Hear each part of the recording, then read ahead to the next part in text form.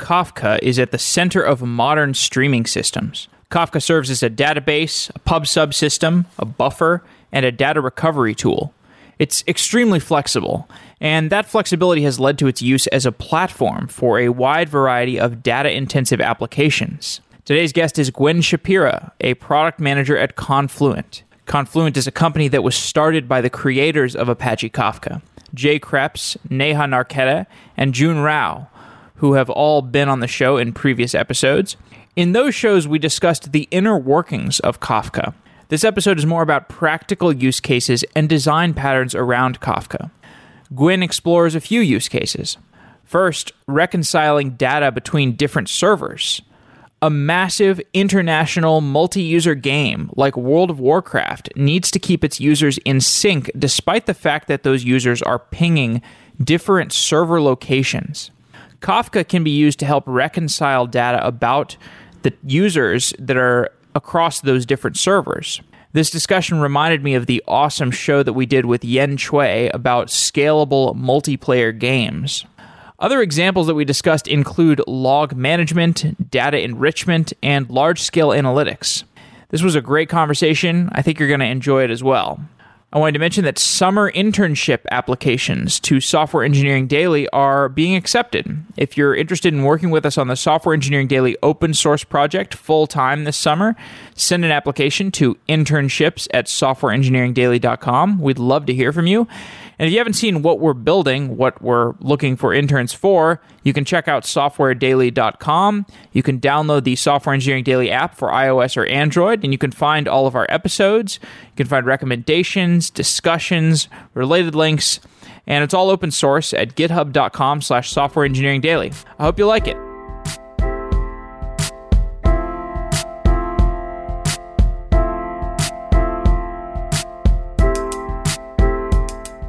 Gwen Shapira, you are a product manager at Confluent. Welcome to Software Engineering Daily. I'm super happy to be here.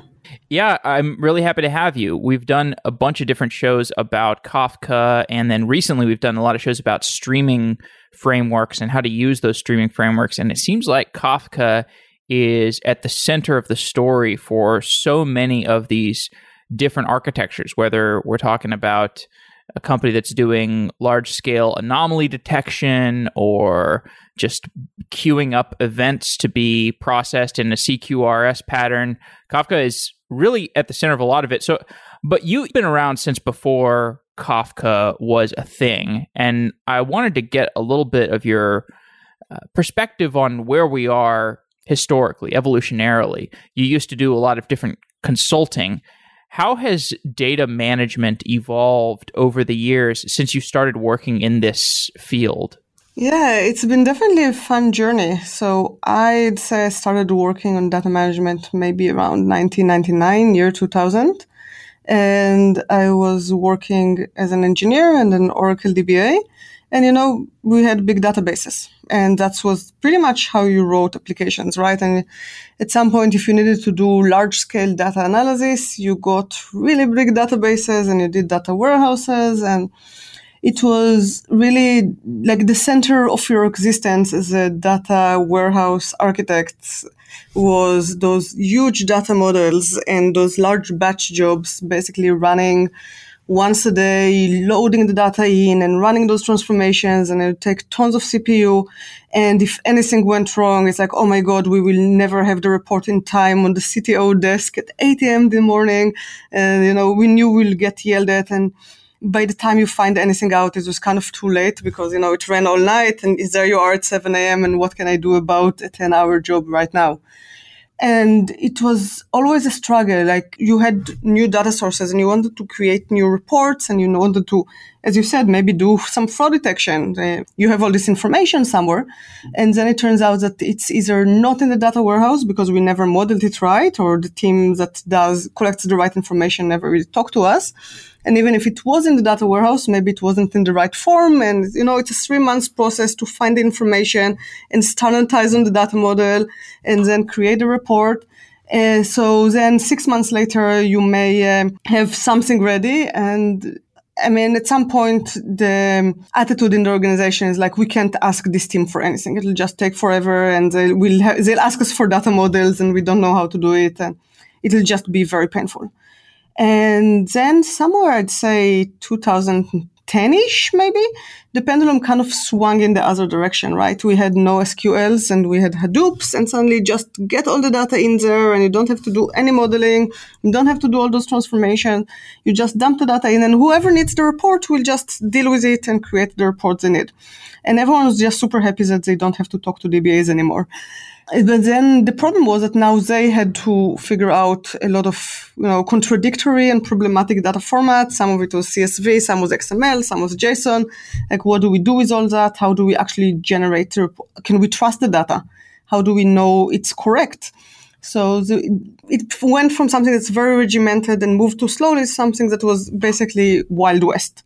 Yeah, as I understand the evolution, so as you said, you started with this time where you have Oracle and you've just got your big Oracle database, and that might as well be your data warehouse or your data lake or whatever you want to call it, your giant data repository. And then we had the age of one size fits all ending, and because we had motivations to move to different databases, and we also wanted to start throwing all of our data in HDFS, because the Hadoop distributed file system is where you put your data if you want it to be processed by Hadoop jobs, which are going to run a lot faster, I'm assuming, than whatever Oracle database or other database query you would run to do this nightly reporting. And then so that was great for a while. It seemed fantastic. But over time, we realized that this approach of putting everything in these HDFS files and writing them to disk, this data lake or data warehouse, and then this nightly reporting, this could be improved upon. And then that's how we eventually made our way towards the data stream being a place where you can have your cake and eat it too, in some sense, where you get all your data in this one place, maybe with some sort of expiration date, but over maybe a 2-week window, you've got all your data in Kafka or in some other queuing durable system, and you can do operations over it in a much more accessible, efficient fashion. That's the data streaming model. So maybe you could just give me a perspective for how you think about that evolution, going from the big database to the data warehouse or data lake. I think those are kind of the same thing as far as I can tell. They're both batchy. They're both batchy, yeah, to the data stream. Like, describe that evolution as you see it, and what do you think are the implications moving forward? Yeah, so basically a lot of the driver behind streams was that we wanted speed. We needed events to be processed in real time or very close to real time. Basically immediately. We definitely did not want to wait for the big batch job to run. We also wanted to be able to share data in the organization. We wanted to have this one source of truth that everyone can refer to, and also give everyone who wants to create their own version of this truth the ability to use their own data store while still being connected to a central source of updates and events. And this kind of opened a really interesting possibility of connecting what until then was kind of this separate world. So there was people building microservices and event-driven microservices, and they used those messaging apps. And basically JMS and all those messaging solutions all relied on transient messaging. So you had those messages, but you didn't have the store of messages that you can go back to and do data analysis and do stream processing. And even, as you mentioned earlier, CQRS, basically having this shared source of truth for the organization. So I think that's what makes Kafka valuable in so many different domains, is that it gives you the speed and it gives you reliable storage in really distributed, scalable, but very reliable with strong guarantees. And then it also gives you the ability to share data far and wide across large organizations. And I think that's key, because now groups in the organizations that really never talk to each other, like the people who do data analysis and the microservices people, they never had to really interact. And now they have this shared common view of the world, and they can really build things together in ways that they don't get in each other's way, but they can share events and figure out their shared view of the world. So I can get trapped in a bubble because I talk to people who are presenting at conferences and people in the Bay Area and so on. And I sometimes miss out on the pace at which technology is actually being adopted by the bulk of people who could be adopting it. So you take a bank in the Midwest or a manufacturing company in the middle of Canada somewhere, and they've got enough data where they would be making use of something like Kafka. How rapidly are large enterprises adopting it? Like, what's the adoption curve looking like of these kinds of technologies that we've been talking about for a while? Yeah, I'd say we are now at maybe the early majority. Like, one mistake that we seem to make is to look at those large companies as a monolith. You look at, as you said, large manufacturing company in the Midwest, and you think that, oh, these are all the same. Like, it's just, maybe they employ more engineers than two Facebooks, but these are all pretty much the same. But they actually seem to always be some group inside the organization that may as well be in the Silicon Valley. They're years ahead. They're probably listening to your podcast and they're like, Kubernetes. Let's try to do some Kubernetes. And they, like, in a year, those software companies do more projects than a lot of the Silicon Valley. Like, they just work on this massive scale. So at any given point of time, there's probably one project that is trying out something that's new and cool. And if it succeeds, they start going around inside the organization because, we're all human beings. We want to feel influential. We want to share what we learn. They start going around and basically telling everyone, hey, I have this new streaming platform and I just built this malfunction detection in this part of the plant and it's working amazingly. And I heard that you have your calculate accounting project and maybe you want to try to do it in real time because I think we actually already know how to get you all the data you need. So it will actually jumpstart and save you 5 months in your project. And I've seen it done over and over again. Basically, like, most of the customers I talk to now are really large companies, the large financial institutions, insurance companies, some manufacturers. And it's always like this small group that try something, makes it successful, and then they just cannot stop running around and telling everyone, oh my God, guys, you have to try this. Mm-hmm. Yeah. Let's talk through some examples of design patterns in Kafka. There's probably people listening who still, maybe they haven't worked with Kafka or they've just heard a little bit about it. They know it's a useful technology, but they don't know what it does. So Kafka is a distributed pub-sub messaging queue. One example of how you could use it, and you've written about this, is reconciling data between different server instances. So this gets at the shared data aspect of it. So you give the example of these large multiplayer games. So you've got games where you've got multiple players that are running around in the same world, like an MMO, for example, like World of Warcraft. You've got all these different players running around in the same virtual world, but their game sessions are handled by different servers because you've got this massive virtual world. And so one person running around in one area of the world is maybe not handled by the same server that is handling what goes on in another area of this virtual world because it's a massive virtual world.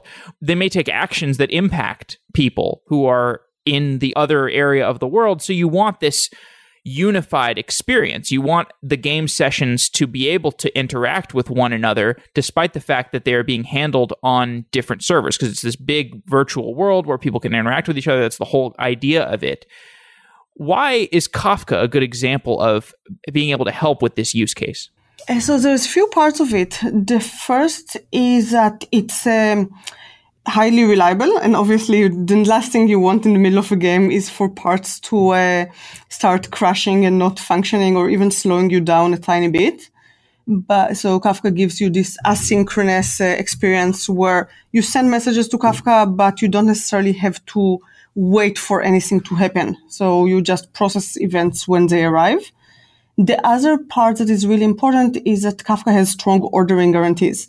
So obviously, if I take a loot and now I have some few items I didn't have before, the last thing you want to happen is someone else to see me have few items and then me taking the loot, or things that happen out of order. So I think that Kafka's strong ordering guarantees are super important to that. And I think that when I talk to people about how to really create functioning applications on top of Kafka, you kind of have to think about where you need those ordering guarantees and when you need data to be processed together in a certain order as a group. For example, everyone who is in this region of the world, we need to get their data together because they can physically, you want to give the experience that they're physically seeing each other, while people who are a bit, 2 virtual miles away, you don't need them to get the events at the same speed because they don't need the experience that they've seen. It's just if they later wander in, so you can actually separate things based on geographical location. And sometimes, if it's credit cards, you need to think about events relating to maybe one store or one card. So you have to think about what data has to go together, what data can be separate, because the more you can actually separate the data and say those things don't have to go in strict order, you can process them in any order. Now you have the ability to really do massively distributed processing. And that can be like just applying, a lot of Kafka streams or Spark jobs, processing the data in parallel just to make sure the data is handled faster. But it can also be things that are across the globe. It's very common to have redundant data centers in, New York and maybe the other side of the Hudson if you're a financial institute, and then maybe something in LA and Vegas and something in London. And especially in games where speed is important, then locality becomes really important. And having a system that can be globally distributed is really important. So Kafka usually plays a big role in sending messages in a reliable, ordered, high throughput way between just different geographies. Let's go a little bit deeper on that example because you explored so many great areas that we could uncover a little bit more on. So the first is, we've got these different game servers that are handling different players in different parts of the virtual world. And they may also be handling users in different geographic areas of the world. Maybe you would have a player in China who is exploring the same area of a virtual world as a player in America. Those two players, since their sessions are in different geographic locations in the physical world, they may be handled by different servers. So for this example of the virtual world, help me think about what is our design for Kafka in this instance? We know that we want to be writing the events that occur for these different players to Kafka topics on the pub subsystem. We know that if I write from one area of my virtual world, we know that that wants to be reconciled at some point with the other area of the virtual world. How does that lead to how we design our Kafka topics? Because topics are where you publish messages to. Like I can publish a message to a specific topic, like the North America version of the virtual world or the South America version of the virtual world. That could be a topic. And then you can also have topic partitions within the topics. And then also, you talked about the different geolocations. Do we have different instances of Kafka? Do we have one central view of Kafka that gets reconciled between different Kafka instances? Just help me understand, how would this look architecturally? Yeah, so it's fascinating because that's one of the places where software design runs into physical realities.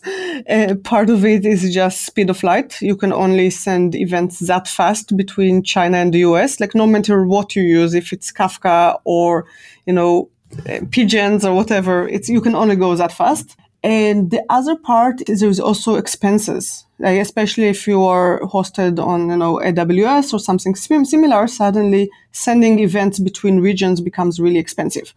So the thing that you really don't want to happen in your architecture is that you send any event more than absolutely strictly necessary, which is just once. So the last thing you want to do is to have one Kafka in the US, and then every time someone in China needs to know anything, he has to read the event from the Kafka in the US. And then obviously you have maybe 20 million players in China, and all of them have to copy maybe the same 5 events from the US, and you're basically sending the data from the US to China 5 times 20 million times, where you could have just sent it 5 times and store it locally in China. So for this reason, you absolutely need Kafka in every large geography, because otherwise you will be sending the same events over and over and over again. Different Kafka instances, you're saying? Different Kafka clusters. So you'll have the Kafka cluster of China and the Kafka cluster, maybe even if you have areas that are highly populated and tons of players, you'll have the Kafka in a cluster of San Francisco, LA, New York, and Oklahoma. And obviously everything that can be done locally on that cluster is better to just handle locally and never communicate with anywhere else in the world. So some use cases really lend themselves super well to some data is handled locally and only some data is sent across the globe. So I'm thinking like connected cars examples.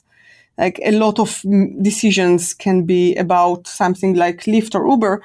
They can be done within a very small geographic area. Like you don't need to know what's going on in China in order to order a cab in New York. So this geo-locality, if you can get away with that, which I agree with you, in video games, you can't really. I mean, people in China would want to interact with people in New York. But if you can get away with that, it's definitely a saver.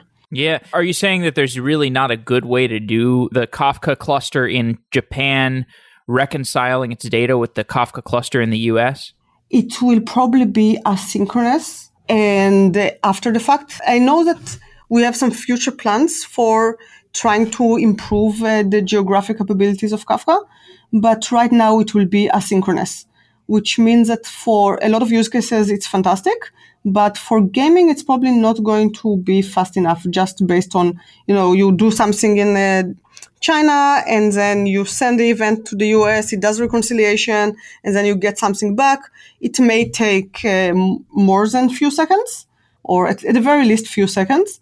I don't know if that's fast enough for video games. It may be that you can work around that. I know that video games do a lot of latency hiding just by making educated guesses and kind of fixing stuff behind the scene later. So that could actually work. But if something has to be more real time, then you probably want to try it for more geographical locality. Okay. And what about the topic question? Like, how should you arrange your topics? Trying to get to that. Yes. So a super important question and pattern in doing Kafka designs is the idea of topic hierarchies. So you basically have, let's say, all the topics that belong to New York. The topic name would start with NYC. And then you have a subset of those topics that belong to players who are playing in this specific area or in this part of this specific playgroup. And you give them, and that would be, say, NYC.group A. And then you want to have some information regarding, again, loot. So you have NYC.group.A.loot. And then you also want to capture their chat. So you have NYC.group.A.chat. And you kind of build those logical hierarchies of topics.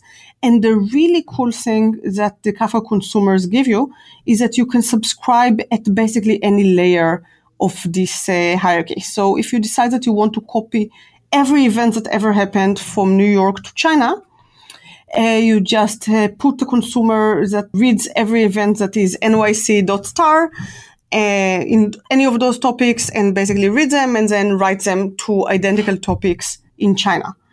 And you just want to get all the chat messages, maybe because you're writing them to Elasticsearch and have some algorithm that knows how to search them for code of conduct violations. Then you can say, I want to listen to all the chat topics. So it will be star because you care about any geography at all, star because you want any group, .chat. And now you got all the chats. So you can really get really flexible if you build those topic hierarchies, and you can have a lot of different applications that care about different subsets of topics, all consume different topics from within the hierarchy.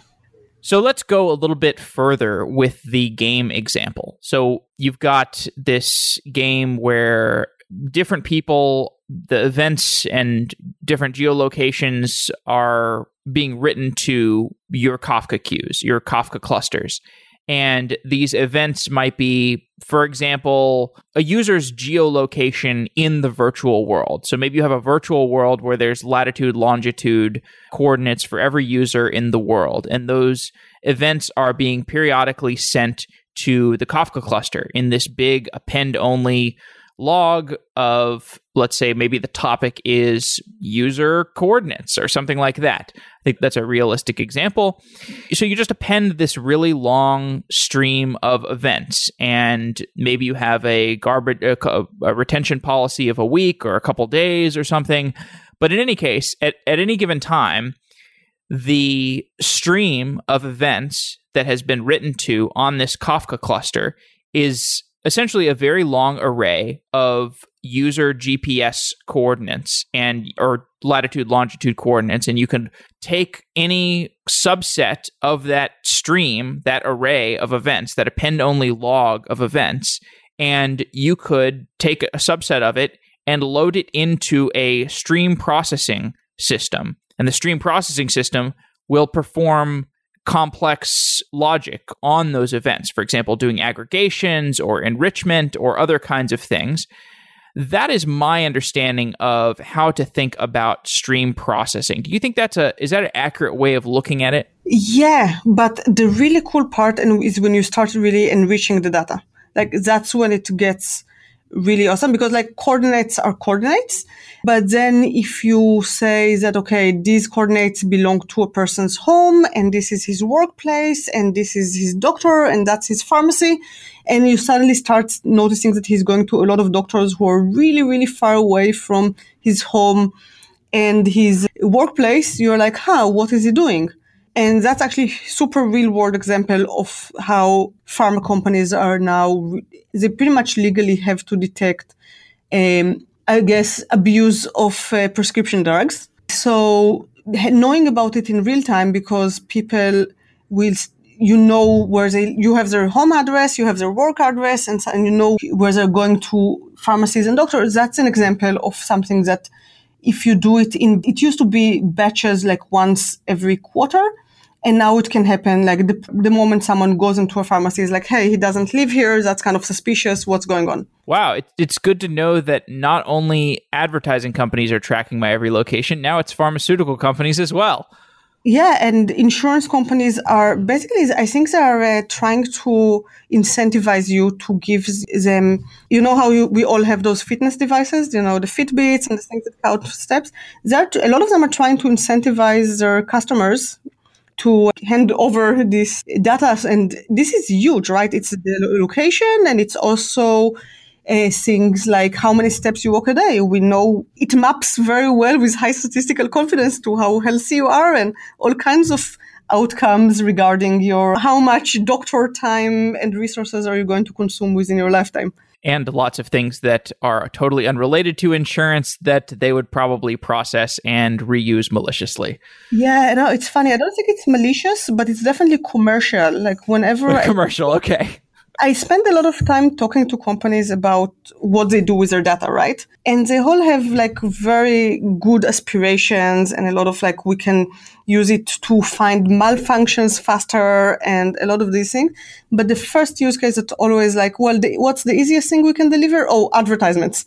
Yeah, definitely. Okay, so as we're talking about the enrichment process, so this is something we've covered on some previous shows. A common pattern is if you want to do enrichment, so if you've got a bunch of latitude, longitude coordinates, maybe you want to reprocess those things and rewrite to the same Kafka cluster the locations, because you can take a latitude, longitude, and you can turn that into a location. Maybe this person, like maybe you want to take the lat long, and if we're talking about the real world instead of a virtual world, you could query Yelp real quick and find out what is the business, or what is the pharmacy, in your example, what's the pharmacy that's closest to that lat long? Or is that person at the pharmacy? Can you detect that? Maybe that's your form of enrichment. That's a very basic query that can be made at scale in parallel by a stream processing system. You've got to choose between your different stream processing systems. So I think that's what we'll get into next. How do you choose between different? You've got Spark streaming, you've got Kafka streams, you've got Flink, you've got all these different stream processing systems that in some sense are doing the same thing. They grab a big chunk of data and they perform MapReduce-like operations on that chunk of data. What are the trade-offs between different streaming systems that can do that kind of operation? Yeah, that's a very good question, because it's from the outside, it seems like, oh, we have all those stream processors and they're all the same. And if you talk to anyone who is like in the business and not an engineer, they will absolutely say, oh, it's all the same. Just pick something, like maybe the one that we like the support contract with the most. But if you try driving into the detail, there is differences in the data models. There is differences in maybe supported programming languages. I mean, if you are a Python fanatic, then it kind of narrows your choice a tiny bit.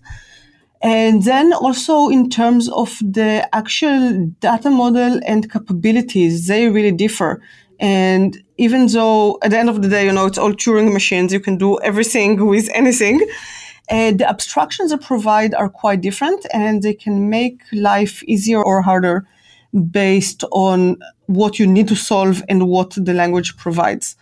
So, for example, reprocessing and especially late arrival of data is a huge deal. We talked about those GPS coordinates maybe collected from your fitness device, but if you go offline or, the device loses battery and it didn't really send all the data yet, you will get, next time the person remembers to charge it and connects it to the Wi-Fi, maybe 3 days later, you suddenly get a bunch of events that are 3 days old. Is it something that you'll need to handle as a special case somehow and figure out what to do with them? Or is it something that your framework just handles?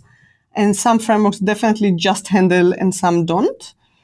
Similar, one of the harder problems to do is to join two streams. Super popular when you do web searches and you want to do attribution. So what was clicked as a result of which search. You need to basically join two really large streams of events, right? Searches and clicks. Or there is a lot of these enrichment use cases are basically doing really large distributed joins. And again, you can do it in any stream processing language. Like, I've definitely did it in any, but some of them have better abstractions. Like, do they make you reach out to different services every time you need to find something out? Or do you need to manage your own caches? Or do they handle a lot of those details behind the scene for you and just give you this one big abstraction? And another thing that comes to mind is, so something that confused me for the longest time was the fact that when you're talking about a stream processing system, you are processing chunks of this big stream that is often in Kafka. And correct me if I'm wrong, but it's typically, it's not like every event that is published to this Kafka queue is instantly pulled into the stream processing system and processed, like you've got a net that's over this fast-moving stream and it's just instantly processed as soon as this event comes in. Oftentimes, you've got events that are coming in at such a rapid pace that you do want to take batches, like maybe you want to take a batch every 2 minutes or something, and you process it in a stream processing system, but it really varies. I mean, maybe you would have some topic where events should be published very rarely, like some sort of exception topic, like it captures all the exceptions, and then every time an exception comes in, you would want a stream processing unit to spin up instantly and process it instantly. In that sense, like there's no batch, it's just a stream that's instantly processed. But for many use cases, like a high volume use case like latitude, longitude events, you would want to wait a little bit and process these chunks. So it is kind of a batch like system. Is that accurate?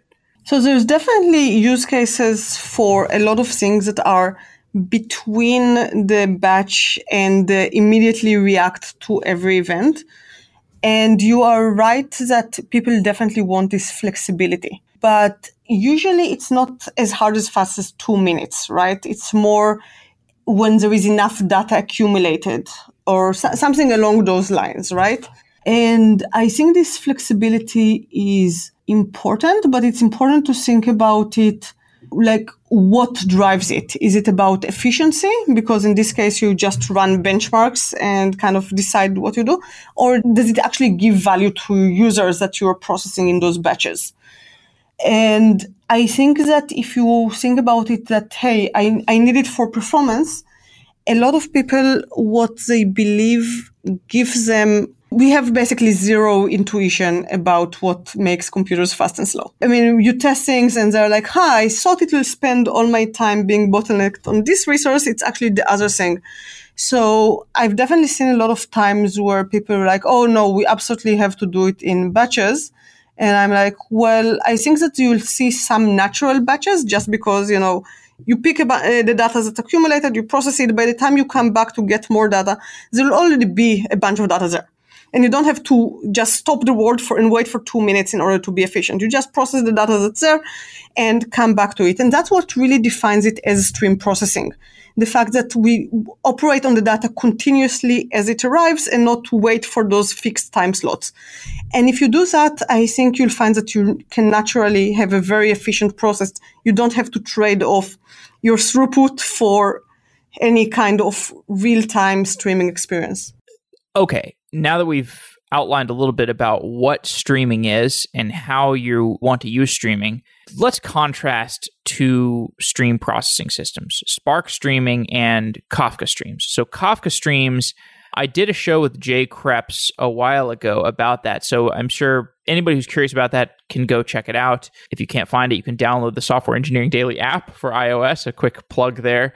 It has all our old episodes. But what I recall from that episode was it sounded like Kafka streams was very useful for this kind of enrichment where you want very quick processing that's close to Kafka itself. I guess you can do the processing on the same machines that Kafka is on. I mean, correct me if I'm wrong there, but maybe you could just help me understand. Because like where Spark streaming, maybe you would want to do more for tons and tons of records. Like if you want massive parallelism across a ton of records and it's really complex processing, maybe you've got a multi-stage pipeline that you want to all process at once. That's more of a job for Spark streaming. Can you help me understand how Spark streaming would compare to Kafka streaming? Yeah, so I think the biggest difference would actually not be in scale, because we are definitely running Kafka streams at rather massive scales. Like I can send later, I don't know how you share URLs with your listeners, but we have talks in Kafka Summit that people share their rather massive Kafka streams deployment. Really, the biggest difference is how you manage Kafka Streams applications versus Spark Streaming. So Spark Streaming typically runs on this shared cluster, right? You deploy a big Spark cluster and people run Spark jobs and run them on the cluster. And the Spark cluster is responsible for sharing resources between them and scheduling all those jobs. And basically the engineers have to work with the Spark deployment model. Like you give it a jar and you do Spark submit, and that's kind of how it runs. The Kafka Streams model, it doesn't have to run on the broker, but the idea is that you write an application. Like the same way if you'd write a Java application that has a web server in it, and you wouldn't look for a framework on which to deploy it. You wrote this application and you may put it in a container. And if you're really modern, you'll say, I want to run it on Kubernetes. And you'll say, Kubernetes will manage my resources. Or if you don't do it in Kubernetes, you'll probably have my sysadmin will manage my resources. But you basically build it as a normal standalone application. And really kind of the secret sauce of Kafka Streams is that Kafka itself includes a coordination protocol. So you basically deploy a Kafka Streams application, and if you want more throughput, you deploy another instance of the same application, and you can really go as many of those as you'd like. And all of them know about each other, and they coordinate through the secret Kafka coordination protocol. And if one of those application instances crashes, its workload will be automatically handled by another Kafka Streams, which makes it incredibly elastic. And we have people who used Amazon's elastic deployment model, which I totally blank out on its name. And we have people running it on Kubernetes. We're actually working on a blog post. We have KSQL, which is another layer above Kafka Streams. Kafka Streams is only on Java, but SQL is really the most common language in the world. So we have KSQL, which is Kafka Streams written in SQL language. And we're working on a blog post on how to deploy and scale it using Kubernetes. Because these days, why manage resources on your own? And why we definitely don't want to reinvent that particular wheel. It seems like one hell of a wheel to reinvent. So we're really trying to use the state of the art that is already out there. Okay. Let's talk a little bit about event sourcing, because this is something I talked about with your colleague Neha, who's the CTO of Confluent. And event sourcing is another important pattern to cover with Kafka. Maybe you could just describe what event sourcing is and maybe a recent example you've seen, like perhaps an example in industry of a customer that has implemented event sourcing that you thought was a good example. So just to clarify, you're asking me to define event sourcing? Yeah, I was hoping to get a definition and then maybe an example for how you've seen it implemented. Okay, so first of all, my background is in data engineering. I can give you an example, but I just feel like I'm maybe stepping into I'm 100% sure there's a lot of semantic words out there that I'll totally be stepping into. Oh, that's totally fine. I mean, I don't even know if I should be saying event sourcing or CQRS or some other pattern. Like, I don't care about any of that stuff. Event sourcing and CQRS are totally different things. Are they? I mean, I thought basically they were very closely related. Like CQRS is kind of like how is like you do that because you're implementing event sourcing. Like CQRS is you're separating the command and the query. And so event sourcing allows you to do that because it publishes abstractions. Like you're publishing the abstraction of the event and you're consuming it elsewhere. And I thought those two were like very closely related, but I mean, I could be totally wrong. I think there's like 4 or 5 of those event-driven microservices patterns that are very closely linked. And I think CQRS is definitely one of them. And event sourcing, the way I understood it is where you store events as an immutable stream of events for reprocessing. So if something happens later on and you need to go back and relook at the record, like, hey, we gave the wrong insurance quote and we need to figure out why, you basically have this really long, highly ordered record of things that you can go back and kind of like, okay, what was the first event we had that is related to this lawsuit? And what was the event that happened after that? Okay, so event sourcing is more about maybe the fact that you have this durable record of tons of events that you could reprocess in the future? That was my understanding. Again, I do not claim tons of expertise in that space, but that was the way I saw it. Okay, so maybe we're talking about two different things. But so the thing I talked about with Neha, for example, I'll just bring some more clarification to this conversation. So the thing I talked about with Neha was the example of what happened at LinkedIn, and sort of what was the whole inspiration for Kafka was the fact that you've got the event of somebody changing their profile picture. And when they change their profile picture, that profile update needs to propagate to the user profile database and also to the search index, because a search engine is backed by an index and you have to search through that index. So you've got to update that index as well.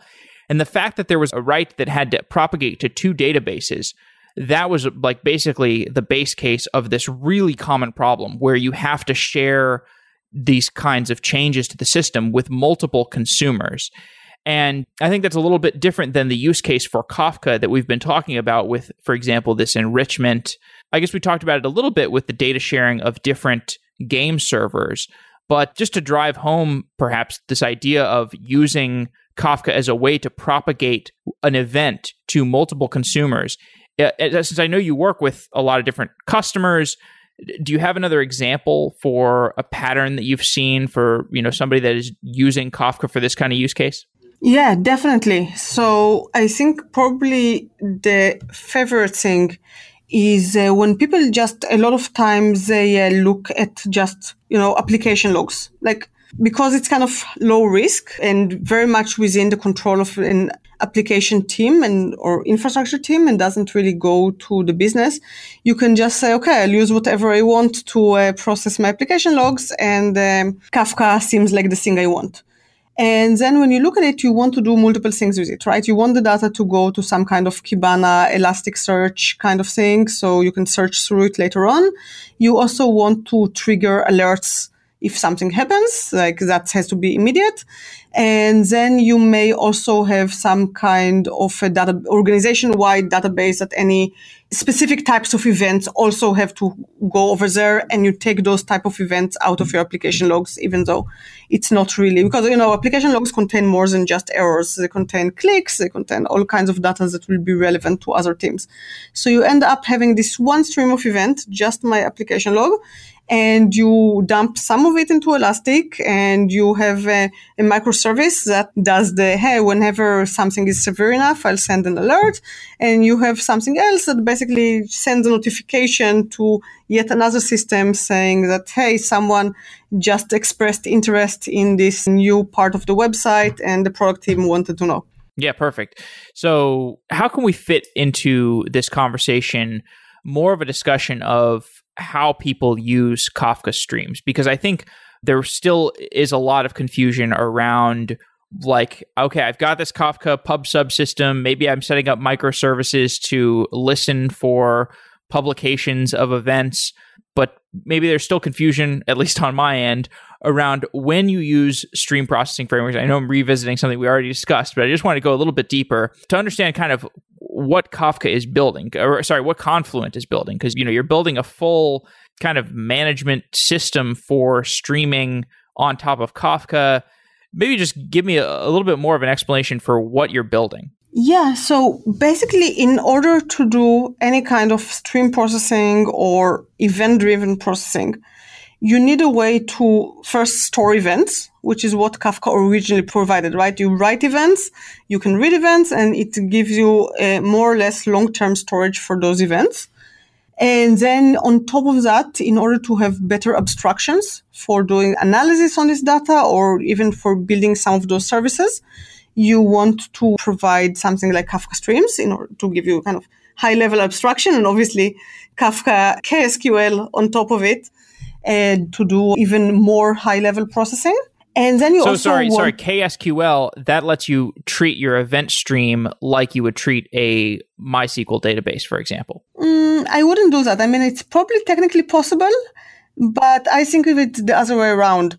If you want to do stream processing, if you have this stream of events and you want to either build an application that analyzes it or transform this stream into a stream that is enriched, for example, you could do it in Java, and you can do it in Java if you have Kafka Streams or if you have Flink or Spark. But very likely is that not everyone in your organization will know Java, but a lot of people know SQL. So basically do the exact same thing, do an enrichment or do a transformation or do some kind of analysis, windowed average kind of thing.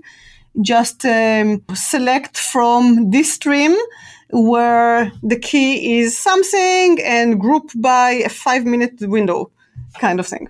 And this would be a standing query on top of your Kafka cluster? Yeah, that's it. It will just be, one of our engineers call it, you query the future, because you basically deploy this query and it just runs and it generates results continuously. So if you look at the output stream in 10 minutes, you'll see 10 minutes worth of transformed stream. And how is that working under the hood? Does that just does it just subscribe to all the relevant streams that are necessary to process that query? Yeah, pretty much. So it works more or less like Kafka Streams would. It's basically a consumer, a producer, and a bunch of logic on top. And the way it's actually implemented is you get SQL, you parse it, you generate an execution plan, and then you on the fly, you implement this execution plan with Kafka Streams operators. So it says join, so we'll use the Kafka Streams join. It says group by, so it means we need group by and then a reduce function.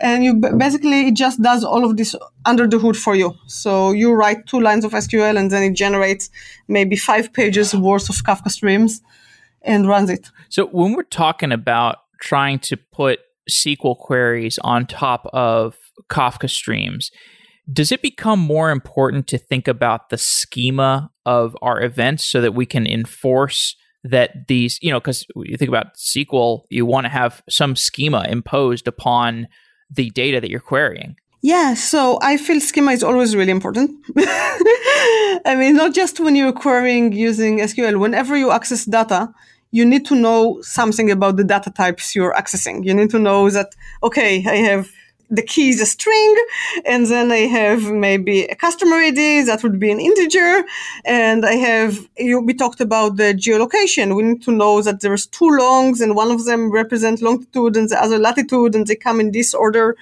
This is super important, right? Like otherwise you are making guesses and someone can make a change and your entire thing suddenly goes up in flame. So can you go a little bit deeper on the Streams platform, like what else you're building? Yeah, of course. So we talked about how important storage is, and then we talked about that you kind of build processing on top of it. And then we feel like we basically go to customers and you see what prevents you from doing more stream processing or doing more event-driven microservices. And sometimes it's like, well, we don't have the data. All our data is actually locked up in the mainframe. So being able to integrate this platform with the places where the data already is and the places where data has to end up, say from our mainframe to Elastic and to some stream processing system. So we built all those connectors to allow you to do this integration and basically even have those streams of events in order to process them. And then, as we're talking about, we just worked and see what other problems people run into. And the next problem is that you have 5 different consumers from a stream of events, and someone who produces the streams makes a change to the data they are writing, and suddenly you have 5 applications that are no longer working because they cannot really handle change, which is where schema management really comes in being able to detect very early on, is this change compatible? If so, you can pull it in. This change is not compatible. If you put it in, it will break those downstream applications. Be a responsible engineer. Don't break other people's applications. Go and fix your bug right now. And you want to catch it really early in the process. And then in order to take things to production, obviously you need to have monitoring. So everything I talk about until now is open source. The monitoring and management system is a proprietary for Confluent, but we felt it's super important to provide something that knows how to monitor streams of events rather than just systems. So end-to-end data availability and latency of the streams themselves. Yeah. And that would work with any stream processing. It's not specifically tied to Kafka streams. Okay, so not to open a can of worms here, because I know we're running out of time, but you mentioned the connectors, so the Kafka connectors, which allow you to shuttle data from one data source to another. And we did a show about the New York Times. I'm sure you saw this story where they moved. I guess they basically wanted to make all their data accessible through Kafka. Like they pulled all their old data into Kafka, if I remember correctly. So when I was talking about the LinkedIn example, that was an example where you would want to use Kafka as a place where data goes from Kafka into all these data sources. Like you would write from Kafka essentially to Elasticsearch and to the profiles database. Maybe it's a big Mongo cluster. But with the New York Times example, we're kind of talking about pulling data from a different data source into Kafka. Is that something that's common? Do people want to pull data from old data sources into Kafka? Why would they want to do that? Oh, absolutely. All the time. Basically, you want to do it because you want your project to be successful. And the old data source already has all the data. So you have some kind of data analysis project, and you know that you'll need new data, but going to all those projects that are already writing the data and telling them, oh, instead of writing it to this database, now you have to start writing it to Kafka. In many organizations, that's just an impossible battle, right? You haven't proven the value of what you're doing yet. Nobody knows if you're going to be successful. They're not going to do anything for you. So in order to kind of jumpstart the process and have a successful project, you go to where the data already is. You put it into Kafka. You do whatever new streams analysis you're going to do, and you show results. And the nice thing about a lot of those connectors is that they can pull all data, but they also do what's called change capture, and they continue capturing things as they go into the database. So every time someone makes an update or an insert to a database, there is an event in Kafka, and my new project, Streams project, gets it. So I can continue doing ongoing analysis. And at some point after I have a very successful project, I can go to the people who write data to the database and say, hey, why are you even bothering writing to this old database when you could be writing to Kafka? Well, that makes sense. Okay. Well, I think we're almost out of time. What are the other projects in the Kafka ecosystem that you're excited about? What else is going on? Yeah, well, that's the point where I don't know how much I should be sharing about. Well, it's all open source, so I guess it's all good.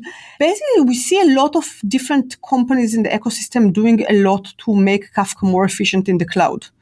And that's super exciting. So you see LinkedIn, for example, they got acquired by Microsoft. They're running on Azure. And suddenly it's like, why do we have to store every event 3 times when we actually have replication given to us by the Azure services? So it's already we're basically storing it 9 times because we store it 3 times and they store it 3 times. So can we make some improvements for Kafka to know about the storage system and make more intelligent decisions about that?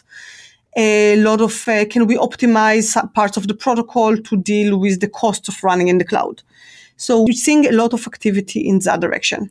And that's pretty cool. And from our side, obviously, I'm still super excited about the Kafka SQL. It's super new project. We only announced it in last May, I think. And we keep building and adding capabilities and integrating it with the different projects that we have. And we really try to make it kind of a showcase for the entire platform and an easy place to get started with Kafka. So you can actually show topics and get a list of topics. So you don't have to learn a lot of different command lines to do all those interactions. Okay. Well, this has been great, Gwen. I really appreciate you coming on. We really covered a lot of ground, and I always love talking to the Confluent people because the Kafka, everything that's coming out of that project it's really changing how people manage their data, and it's just moving pretty fast. So there's always something exciting to talk about. Yeah, that was fun. Thanks for having me. Wow.